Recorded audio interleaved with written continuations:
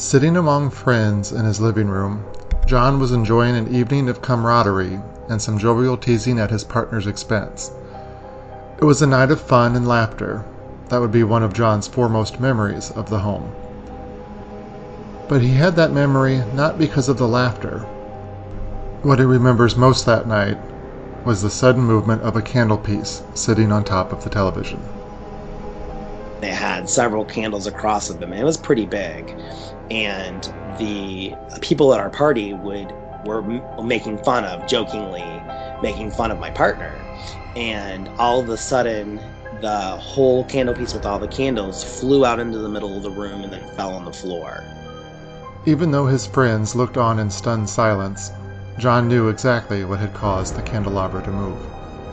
There was a spirit in the house, but this one was much less menacing than the one from his childhood. I'm Steve Blanchard. Welcome to Phantom History.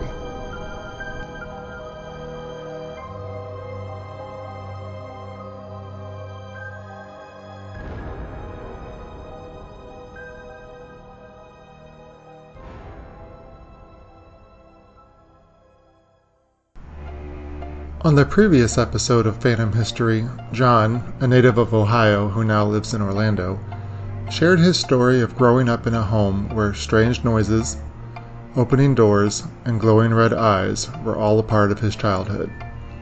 Years later, archaeologists discovered that the two-story home was built atop the remains of 22 bodies. Well, at least 22 bodies. Only a small portion of the 7-acre property was ever part of an official dig. Academics from nearby universities identified the remains as those of a local Native American tribe that was likely laid to rest some 1,100 years ago. But that experience was in John's past. He had left that home, attended college, and was an adult by the time he moved into a home within the city limits of Sandusky, Ohio. But almost immediately, he noticed that something wasn't exactly right. We would have different things happening. There was like a really horrible odor that would come and go, and just kind of things like that. And we ended up getting a divorce, and then I ended up being with my partner. And then after I was with my partner, the same thing. We started having that smell come back in certain places of the home, and then it would go away, and then you'd smell it again somewhere else. And we started renovating the home. And at the time of the renovation is when it really started to pick up. We had a lot more, it was almost like a fun type spirit, because every time we would go to grab a hammer, grab a tool, the tool would come up missing. We would find the tool in our dresser drawer, or find it somewhere else. It was almost like a playful spirit of some sort. It would take our billfolds, and we always kept our keys in our billfold in the same spot. As we came in, we hung the keys, we put our billfold right there on this cabinet thing we had, and our billfolds would come up missing, and we'd find those somewhere else. So as we were doing the remodeling, because somebody had remodeled the home before us, and we were actually taking it back to the original, what the house looked like originally. It was a very different, playful spirit, and then we would smell like the different smells again, a really, really odor that was really strong, and then it would go away. But we never felt worried about anything. It was more of like a playful feeling. That playful feeling soon faded the night of the party, when their friends were joking at John's partner's expense. The reaction among his friends when the candelabra forcibly flew into the center of the room changed John's perspective of the spirit. We all kind of just were quiet, and we just looked at each other. And it was almost like a sign, like whoever had been doing all of that stuff to us was kind of upset that they were making fun of my partner. And it was like just more playful joking. It wasn't being mean or anything. But you could tell the mood in the room changed totally. But you can kind of feel like it was almost like whoever it was, or whatever spirit it was in the home, didn't like the fact that they were making fun of him. Were your friends who were at the party aware that you had experienced some things in the home before that? Just little things like that were happening, like the things moving and hiding and stuff, and they thought we were all crazy, until after the candle incident. Once again, John found himself watching those with skepticism about his experiences fully realize that he was not, in fact, imagining the haunting. Physical evidence had just presented itself, and much like earlier in his life, when his father finally had his own experience to validate the spiritual goings-on in his childhood home, John's adult friends had a similar revelation. After that had happened, they definitely believed that there was something, obviously, people, they couldn't decide what exactly it was, but they definitely felt that there was something going on because obviously the whole candle piece, because it was a big archway full of different candles on it, and it flew out into the middle of the room and then fell on the floor. So it's not something that we would have been able to set up or do or anything. So they knew that obviously there was something going on. Not much is known about the home or the history of the property on which it sits. The house, which is shown on phantomhistory.com, was built in 1920 according to Sandusky property records. It went up for auction in 2010. The only history John has about the home is what he heard from his neighbors.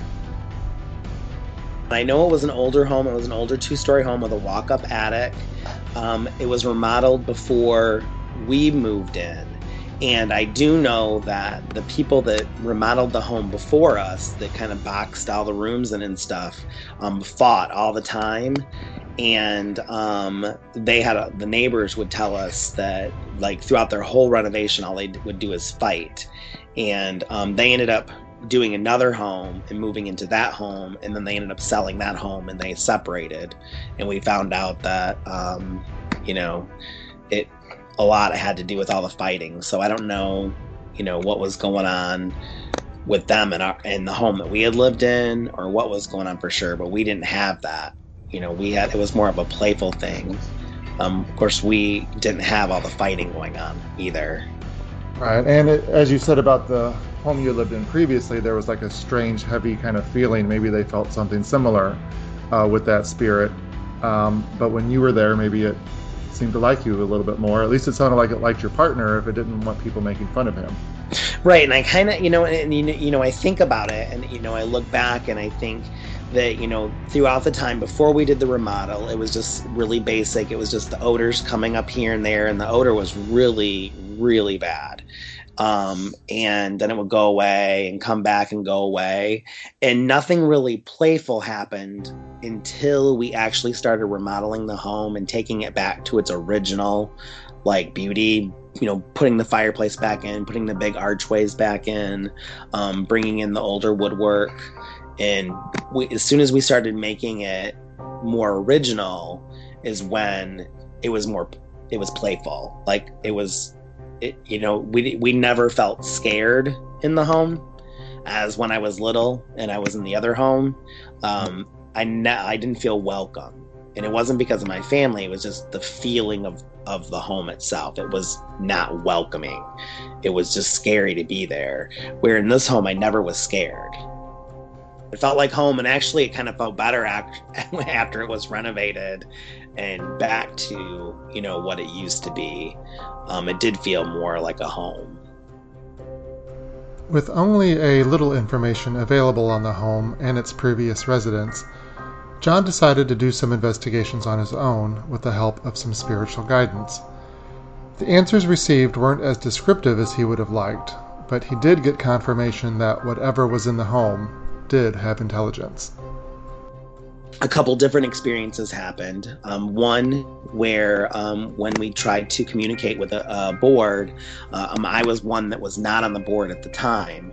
It was other people that were on the board, and the question was asked if they could give my truck number for my job, and our truck numbers were pretty long, and the movement of the board was able to correctly do my truck number on the with other people being on it. And I was not on the board, so it was not something like you could say that I was pushing it or anything, because I was not on the board itself. But there was no way nobody would have known my work truck number other than me. because I dealt with it on a daily basis. So that was kind of an eye opener, and kind of a little bit eerie too, because you kind of wonder, is it good or is it bad when you're dealing with boards like that? And then I went and saw somebody, and she did all this stuff, kind of telling me about my life and everything. And for the most part, she had everything right. But she did tell me that there was a male spirit around me that was there to protect me and make sure that I was okay. John doesn't know the identity of the male spirit, and while the medium did give him a name, John doesn't remember it.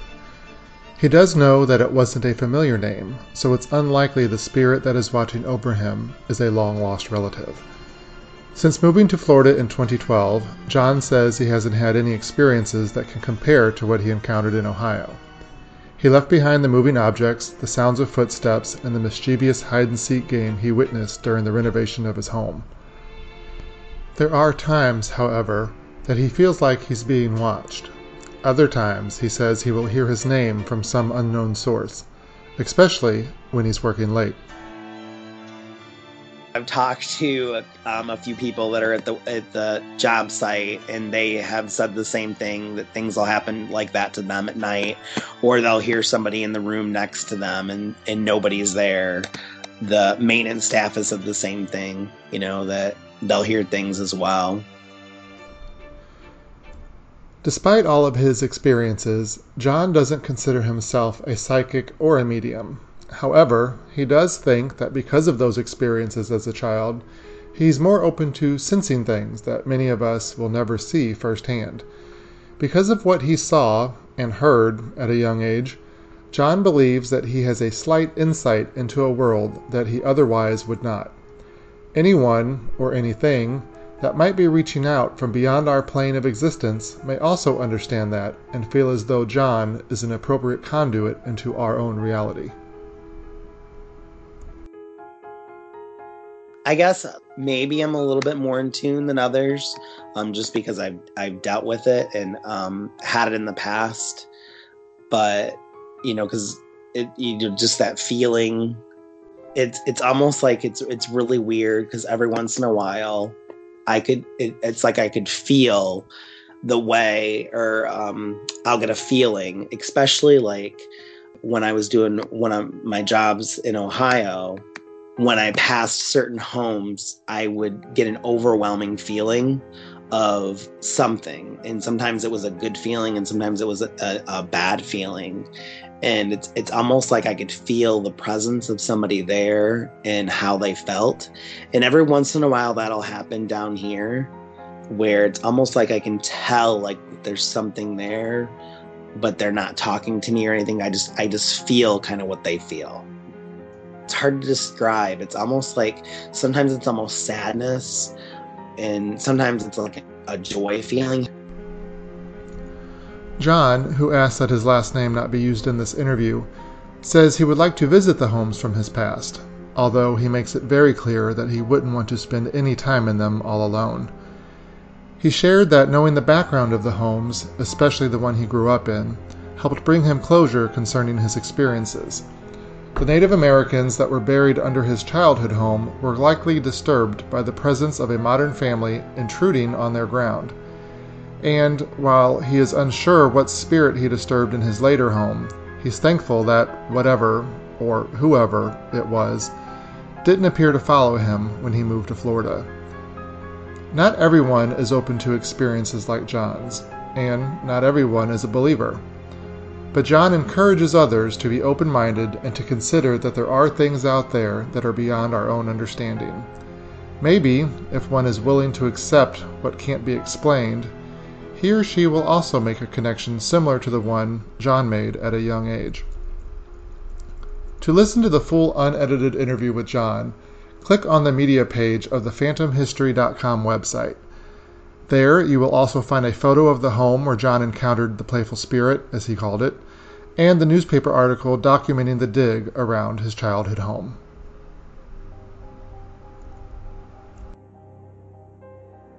Phantom History is researched, written, and produced by me, Steve Blanchard. Music is courtesy of Shane Ivers of SilvermanSound.com, Chad Crouch, and Raphael Crew. If there is a mysterious location that you think would make for an interesting episode, please let me know by emailing podcast@phantomhistory.com. You can also follow this podcast on Instagram through my podcast handle @PhantomHistory and see photos, news articles, and other extras on the podcast website, phantomhistory.com. In addition, I invite you to like the Phantom History page on Facebook, where you will receive updates, photos, participate in discussions, and more. Please consider giving Phantom History a 5-star review on whatever platform you use to enjoy podcasts. And thank you for listening.